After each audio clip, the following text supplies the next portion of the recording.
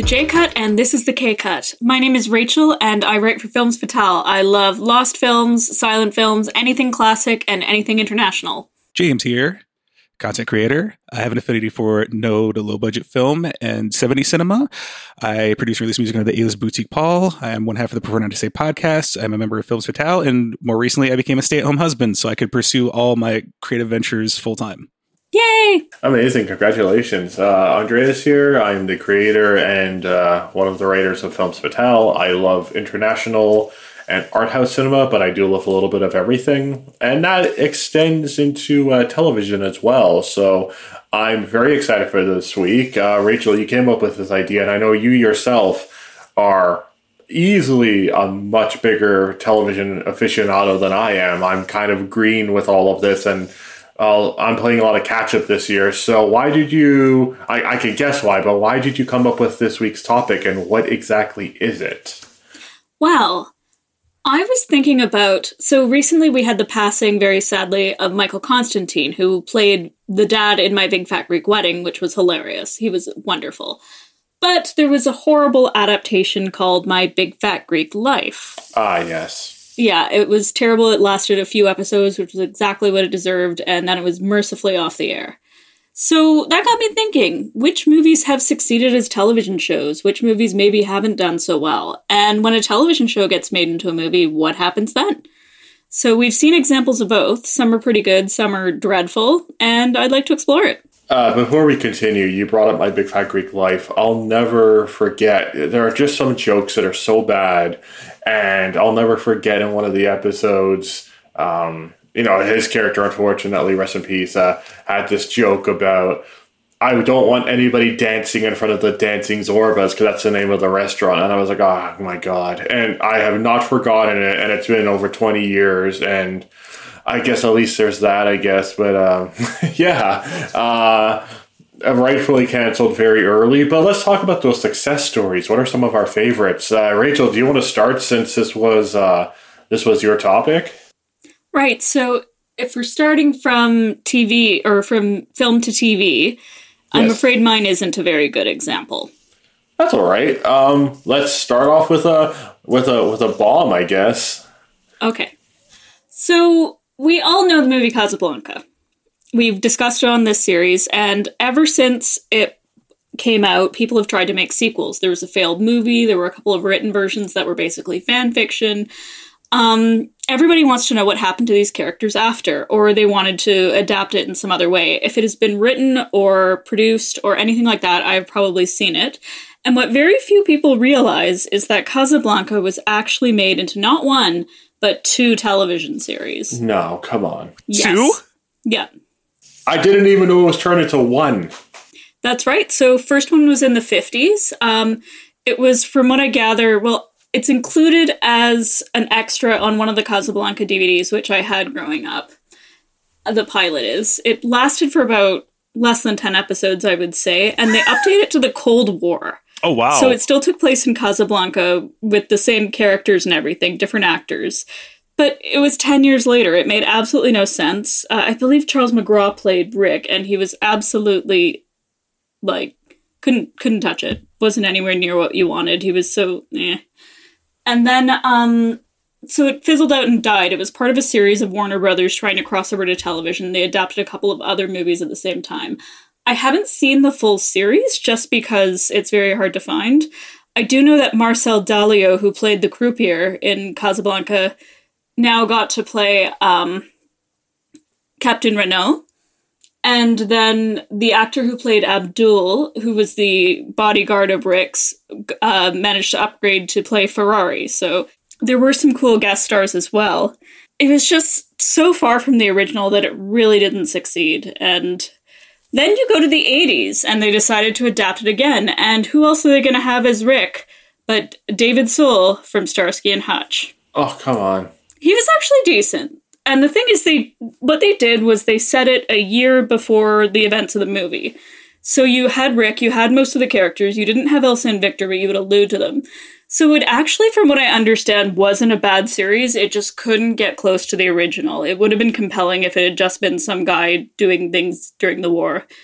But it It had Hector Elizondo as Renault. It had a very young Ray Liotta as Sasha. So it just had this unbelievable cast. But it was trying to imitate a much better product. So the 50s one was bad, but the 80s one maybe could have succeeded.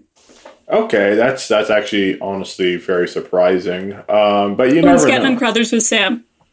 Sorry? Scatman Crothers, who played the gardener in The Shining, was Sam.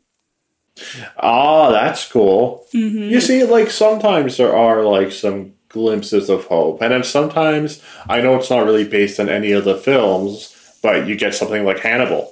So... Yeah.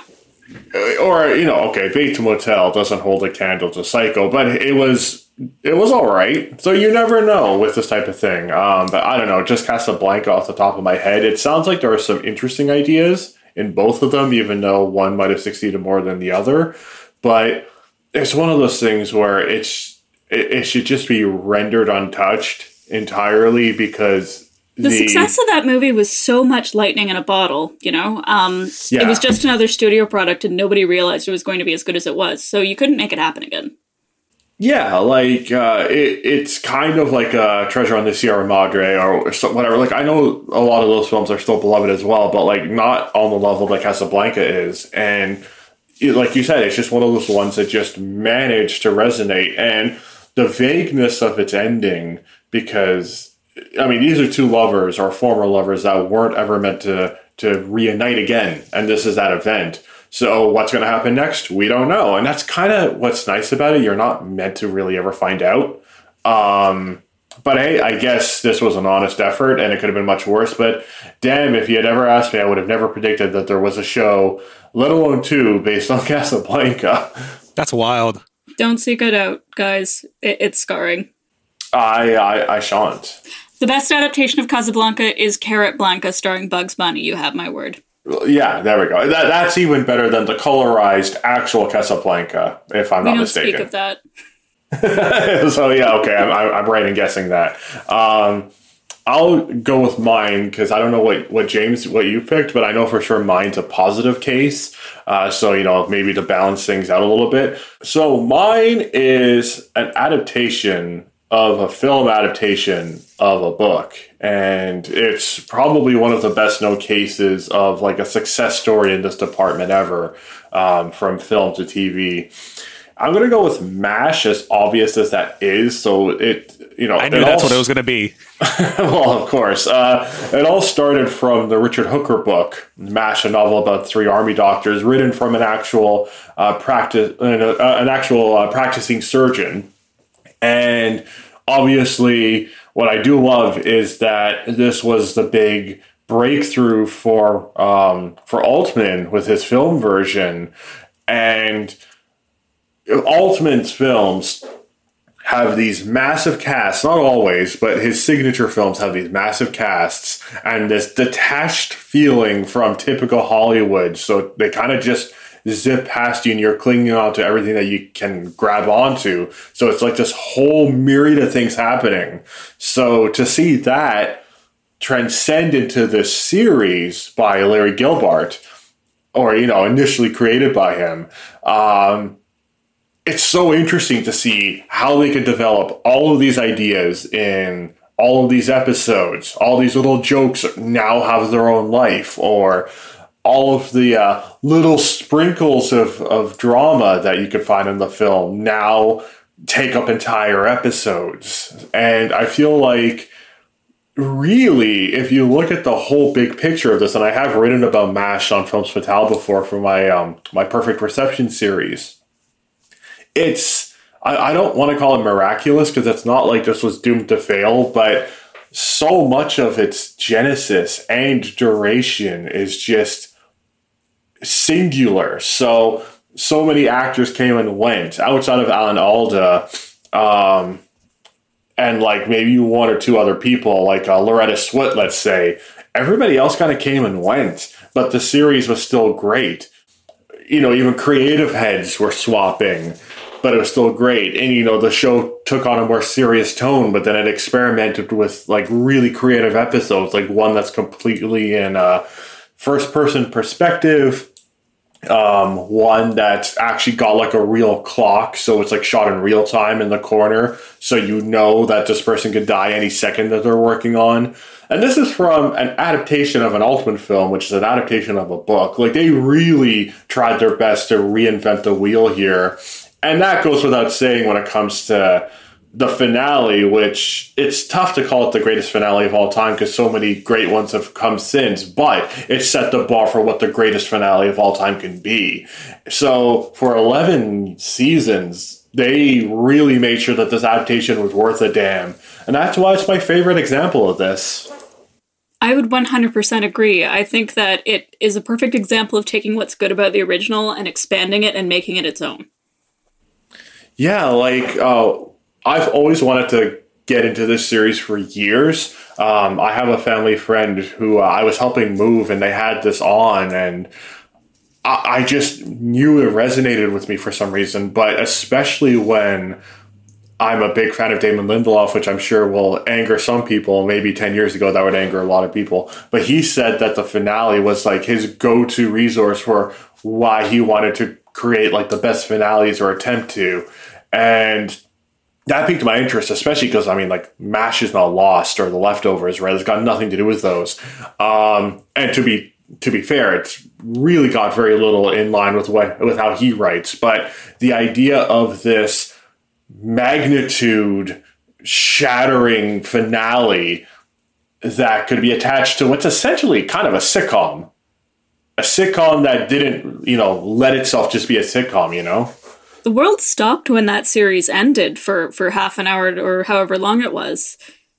And yeah. I don't think that's going to happen again, not with the way television's divided these days. I feel like the closest we've gotten was the Seinfeld finale, showing up in Times Square and other stations, like, kind of blocking out that hour. I mean, if Game of Thrones ended well, perhaps that would have put the world on a standstill, but instead it just bored everyone to death. I mean, sorry, it's not about that. But it angered people. Yes, it angered me too. Yeah, MASH is an adaptation of an adaptation with so many revolving doors. It should have been set up to fail, but really, it ended up becoming one of the greatest series of all time. So that is for sure my answer for this question. What about you, James? I'm curious to know what yours is. Is it a positive one or a negative one? Mine sits kind of towards the middle. Oh, perfect. Okay. Well, I'm glad I went with you last then. What's yours? So, I'm actually going to have you guys guess this. And it's going to be a real easy hint. So the TV series I chose spun off our very first collective smorgasbord film. Oh, Shaft? Yes. That's pretty awesome. Wait, there's a Shaft TV show? There was a Shaft TV show. Wow. Not only was it a TV show, it was a single season. They were actually a collection of TV movies. Really? That were all 73 minutes apiece to take up with commercials an hour and a half. That's actually impressive. Did they make a cohesive storyline or? No. It was very episodic. So what I did before I watched it, because I couldn't actually find it on streaming, so I just bought it. Like, it wasn't expensive at all. So I was like, I'll just buy it and watch all of them. I decided to watch the 2 Shaft sequels, the sequel features before this, just to okay, how does it all work out? And it's not horrible, but it was definitely a miss. And the main problem was the fact that Shaft worked in collaboration with the police as opposed to parallel to the police like we saw in the movie. No. Yeah, okay. it didn't. It was really weird. There's a fair amount of time he's at the police station working with the lieutenant and they're solving things together. And it was also just kind of generic episodic stuff. A banker in one episode, a banker's wife gets kidnapped and he's got to, catch the people who are wanting ransom or, just stuff like that. So it's general 70s TV stuff. But I was looking more into it and they said part of the problem was because since it was like a TV movie thing, they were released on the 3rd week of every month. And there was also another show that was similar. It was another law enforcement show. And I think it was they were all designed to be TV movies and be on this rotating schedule. And I think the show's called Hawkins. But they pointed out because of the release schedule and the fact that these 2 shows had very different audiences, that neither of them could develop a solid fan base. Oh, and there were no. also 2 other shows that featured black actors as leads in crime type shows that even made it even harder and created more competition. So yeah, it went for 7 episodes and then was canceled. And Richard Roundtree himself doesn't like the TV version, but he's still great as Shaft. He still shows he's one of the greatest actors that's ever been in an action role. But it was just so watered down, and and when I mean watered down, it's watered down. Like, there's also like very little romance in the show, and I was like, that was like Shaft was a ladies' man. Like, you can't take that away from his character. Yeah, that's a problem that describes most of these shows that we've been talking about that weren't successful. They're watered down from the original. Well, because it's, you can only do so much for American television, and it was pre Netflix, so you have to kind of watch it. I mean, it was entertaining at moments. I mean, I don't regret watching it. I don't wish I'd unseen it, but it's just one of those things where it kind of echoes the sentiment. Not everything needs to be a franchise. Because I mean, even the sequel features weren't amazing. Hey, they're okay. They weren't terrible, but nothing beats the original. Oh yeah, of course. Well, unlike something like Casablanca, I feel like that this is interesting because I feel like the cultural, the pop culture aspect of Shaft and trying to stem more from the story, I mean, it's worth a shot, So I feel like, they tried. Oh yeah, I mean, I commend them for trying. It's not fit for TV. It was just too much.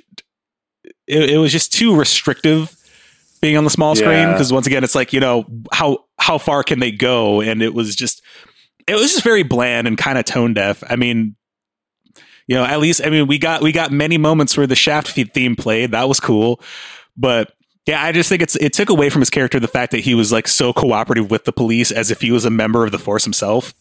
Yeah, so they're not even being truthful, I guess. I mean, there are moments where he takes matters into his own hands. There's even a scene where I'm just like, this is very questionable. Like, morally, I don't think I should be okay with this. I'm not going to spoil it for anybody who... Actually, I'll spoil it. No one will ever see it. There's a point where he actually takes a matter in his own hands and kills the perpetrator and figures out a way to like... And then by the end, it was, no, him and the lieutenant kind of talk about how, oh, this person's body was found this is what they think happened or what they fabricated to happen. And I was like... For something that was a bit lighthearted, took a dark turn. That was probably the darkest moment in the show, and I'm just like, what? It also just makes you kind of like also think like, yeah, law enforcement can kind of do whatever it wants if it really wants to. Wow. So in this theme song, was it basically saying all of the plot of the show, like who's the guy's going to kill a man? Not Shaft. I mean, because then no, there was actually no lyrics. It was just the instrumental. Ah, well, I mean. The instrumental's pretty good, Shaft too. would have been. It also recurred as like part of the scoring also. So it was like there's certain moments where it's like you'd hear like the score come in and come out. Oh, that's nice. It's like, I mean it's typical of every show that, lead character that has a theme song. It just sort of comes in and out. Awesome. I don't know. It was intense watching it though. 73-minute episodes, 7 of them. Like I thought it was like, oh, it'll probably be like 20 something minutes. No, they went full TV movie with everyone. Well, I mean, if they were good, that'd be a blessing, but it sounds like it's not really so. But I guess now we should look at the TV series that are fit to be movies. So, or perhaps not, because I mean, we've seen some not so great examples of the alternative. So, yeah, let's look at some TV series that became films. Perhaps we should just go in the same order. So, Rachel, what series turned movie are you going to discuss? Well, this one is a success, and that is the Brady Bunch movie, because they did something really... Yes, have you seen it? I've seen both Brady Bunch movies. Oh, no, I'm talking about... Oh, you mean... Yeah, there was the one with the sequel. And then there were a couple of TV movies that were pretty bad back in, like, the 80s. But I'm talking about the 90s one with Shelley Long. And it did get a sequel, which wasn't great. But the first one was really ingenious, because the Brady Bunch was always a bit corny, cheesy. It was not really meant to be taken too seriously. It was kind of the Full House of its day, late 60s, early 70s. It was a little much even for that era. And by the time you got to the jaded Gen X 90s, it was definitely too silly to adapt into a movie. So what they did was they took the 70s Brady's and set them in the 90s. And so they're a complete fish out of water. Their neighbors are all terrified of them because they're like Stepford family over there. And they have all these 70s illusions. And it really works quite well because they can play off this alternate world. Yeah, so it's like a commentary and kind of in the same way that I remembered that My Big Fat Greek Life thing, but not because it was terrible. I've only seen this movie once when I was a kid in a theater. I still remember a little bit of it because it's just so out there. Like, they really went to town on this. They weren't being completely unfaithful because it's still very much this milieu of the family and everything, but they've transported them into a place that they shouldn't be, thus making it a worthwhile experience. Yeah, they expanded on the original, just like MASH did when it became a TV series. So, to me, the best adaptations they keep the essence, but they do something new with it, and that is exactly what this movie did. And they found some really excellent replacements for the original actors. Yes, absolutely, and I feel like it was so tongue-in-cheek, whereas I feel like the original series was goofy and corny, but trying to be sincere with it. This film was self-aware, and I feel like that was the major difference. So, like, I don't remember the character, but when the one daughter leaves her brush at home, and they have to, Marsha.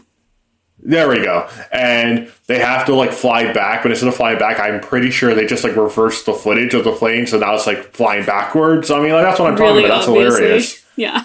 That's amazing. So, and it actually fits so well in line with, like, you know, you're looking at, like, Austin Powers and that type of stuff that was coming out around that time. It actually fits in perfectly with, like, an Ace Ventura and all of that. But obviously the Brady version. Yeah, and so now it's our turn to do 90s nostalgia. So make with the ironic adaptations, guys.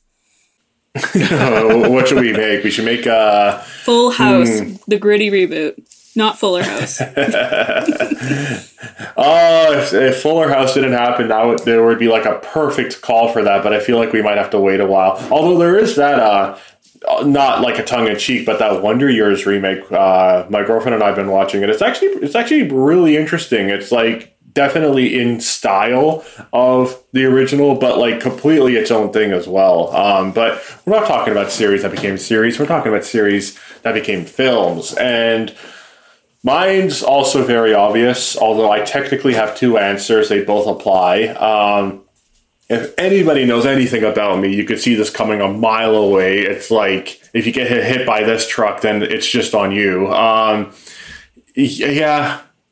The two answers are kind of one and the same. Twin Peaks Fire Walk with Me and Twin Peaks The Return, which is the miniseries. Fire Walk with Me is so good.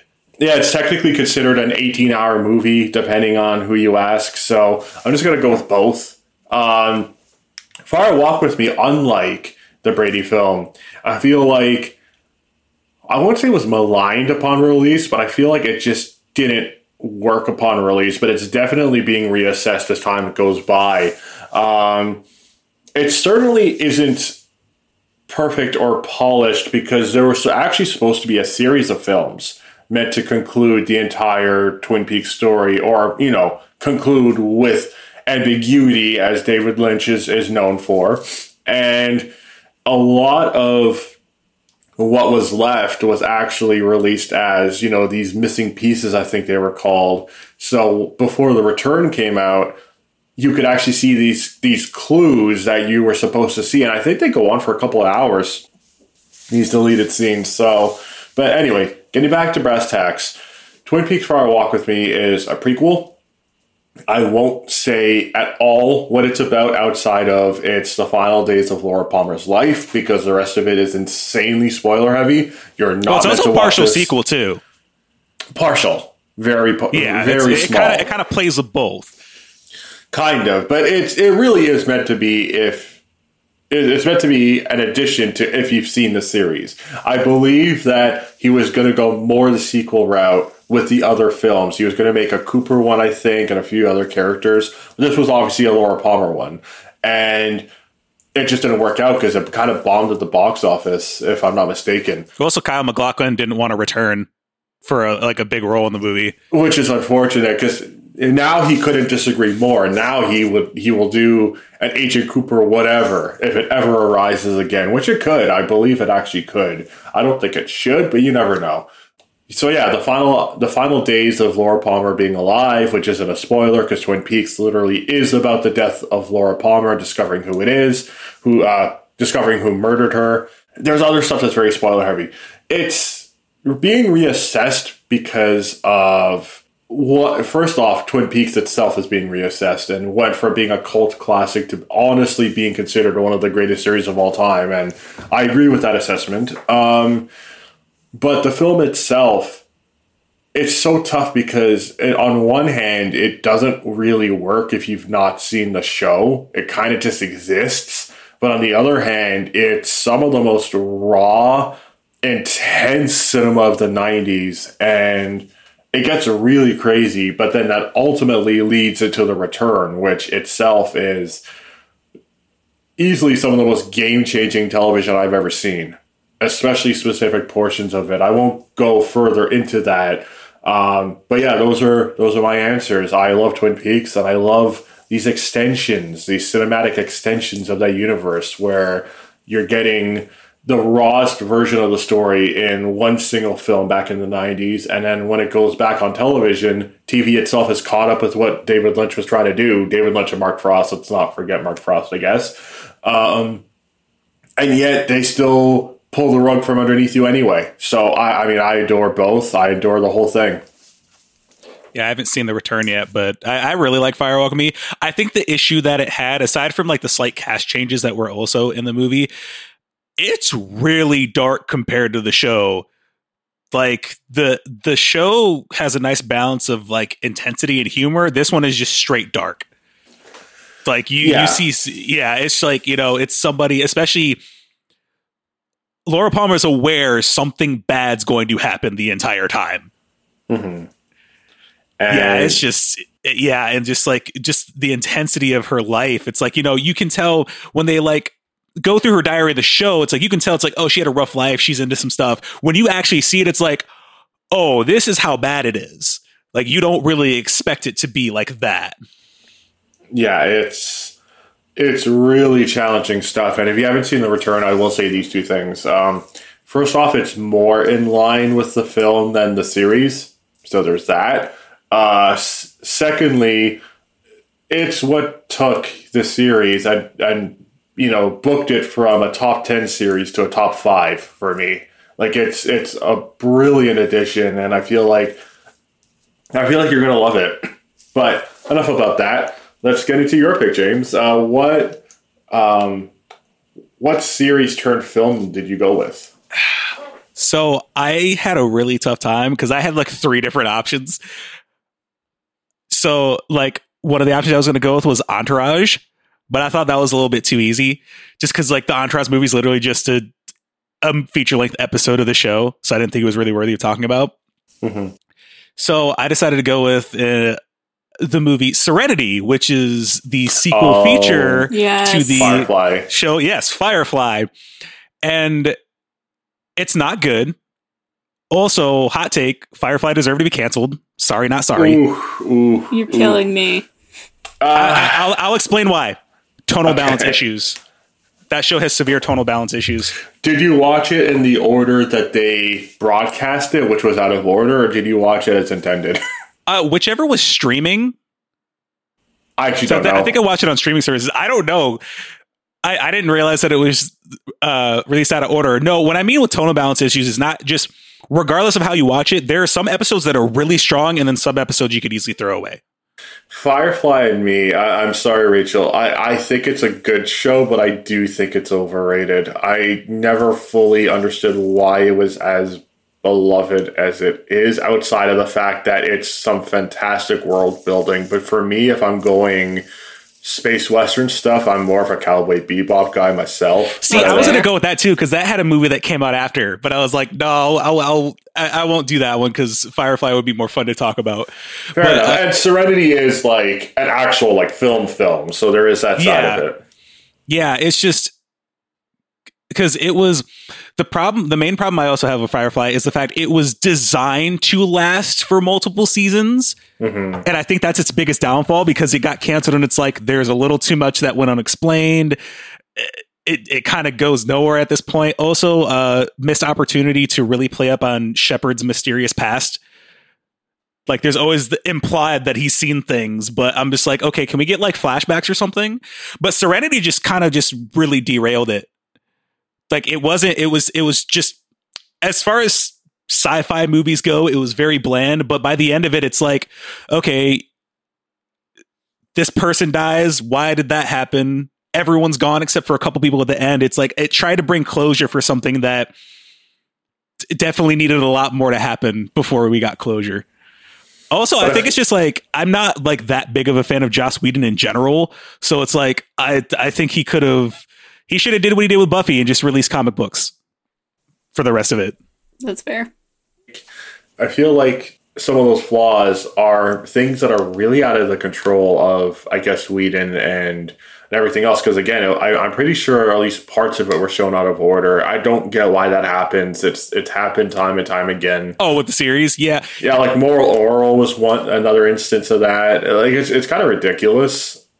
So they're left like trying to resolve things that they aren't planning for. You know, they shouldn't have to plan for it being released out of order unless you're the prisoner, and it kind of doesn't matter.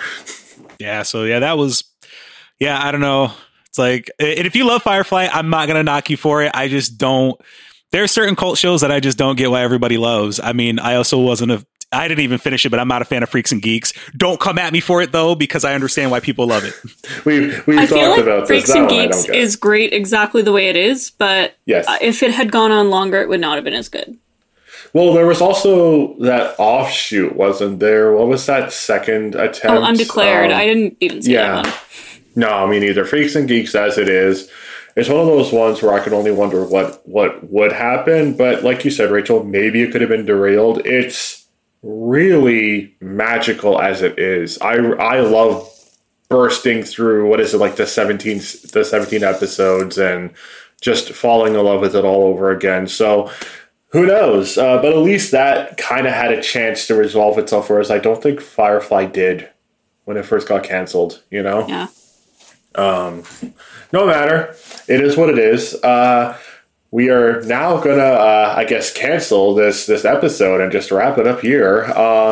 Otherwise, let's send this off with a good resolution. So before we get into our weekly recommendations, where can you find us, Rachel? You can find us on social media, Twitter, Facebook, and Instagram under the KCOT. We like to post film factoids and links about our upcoming episodes.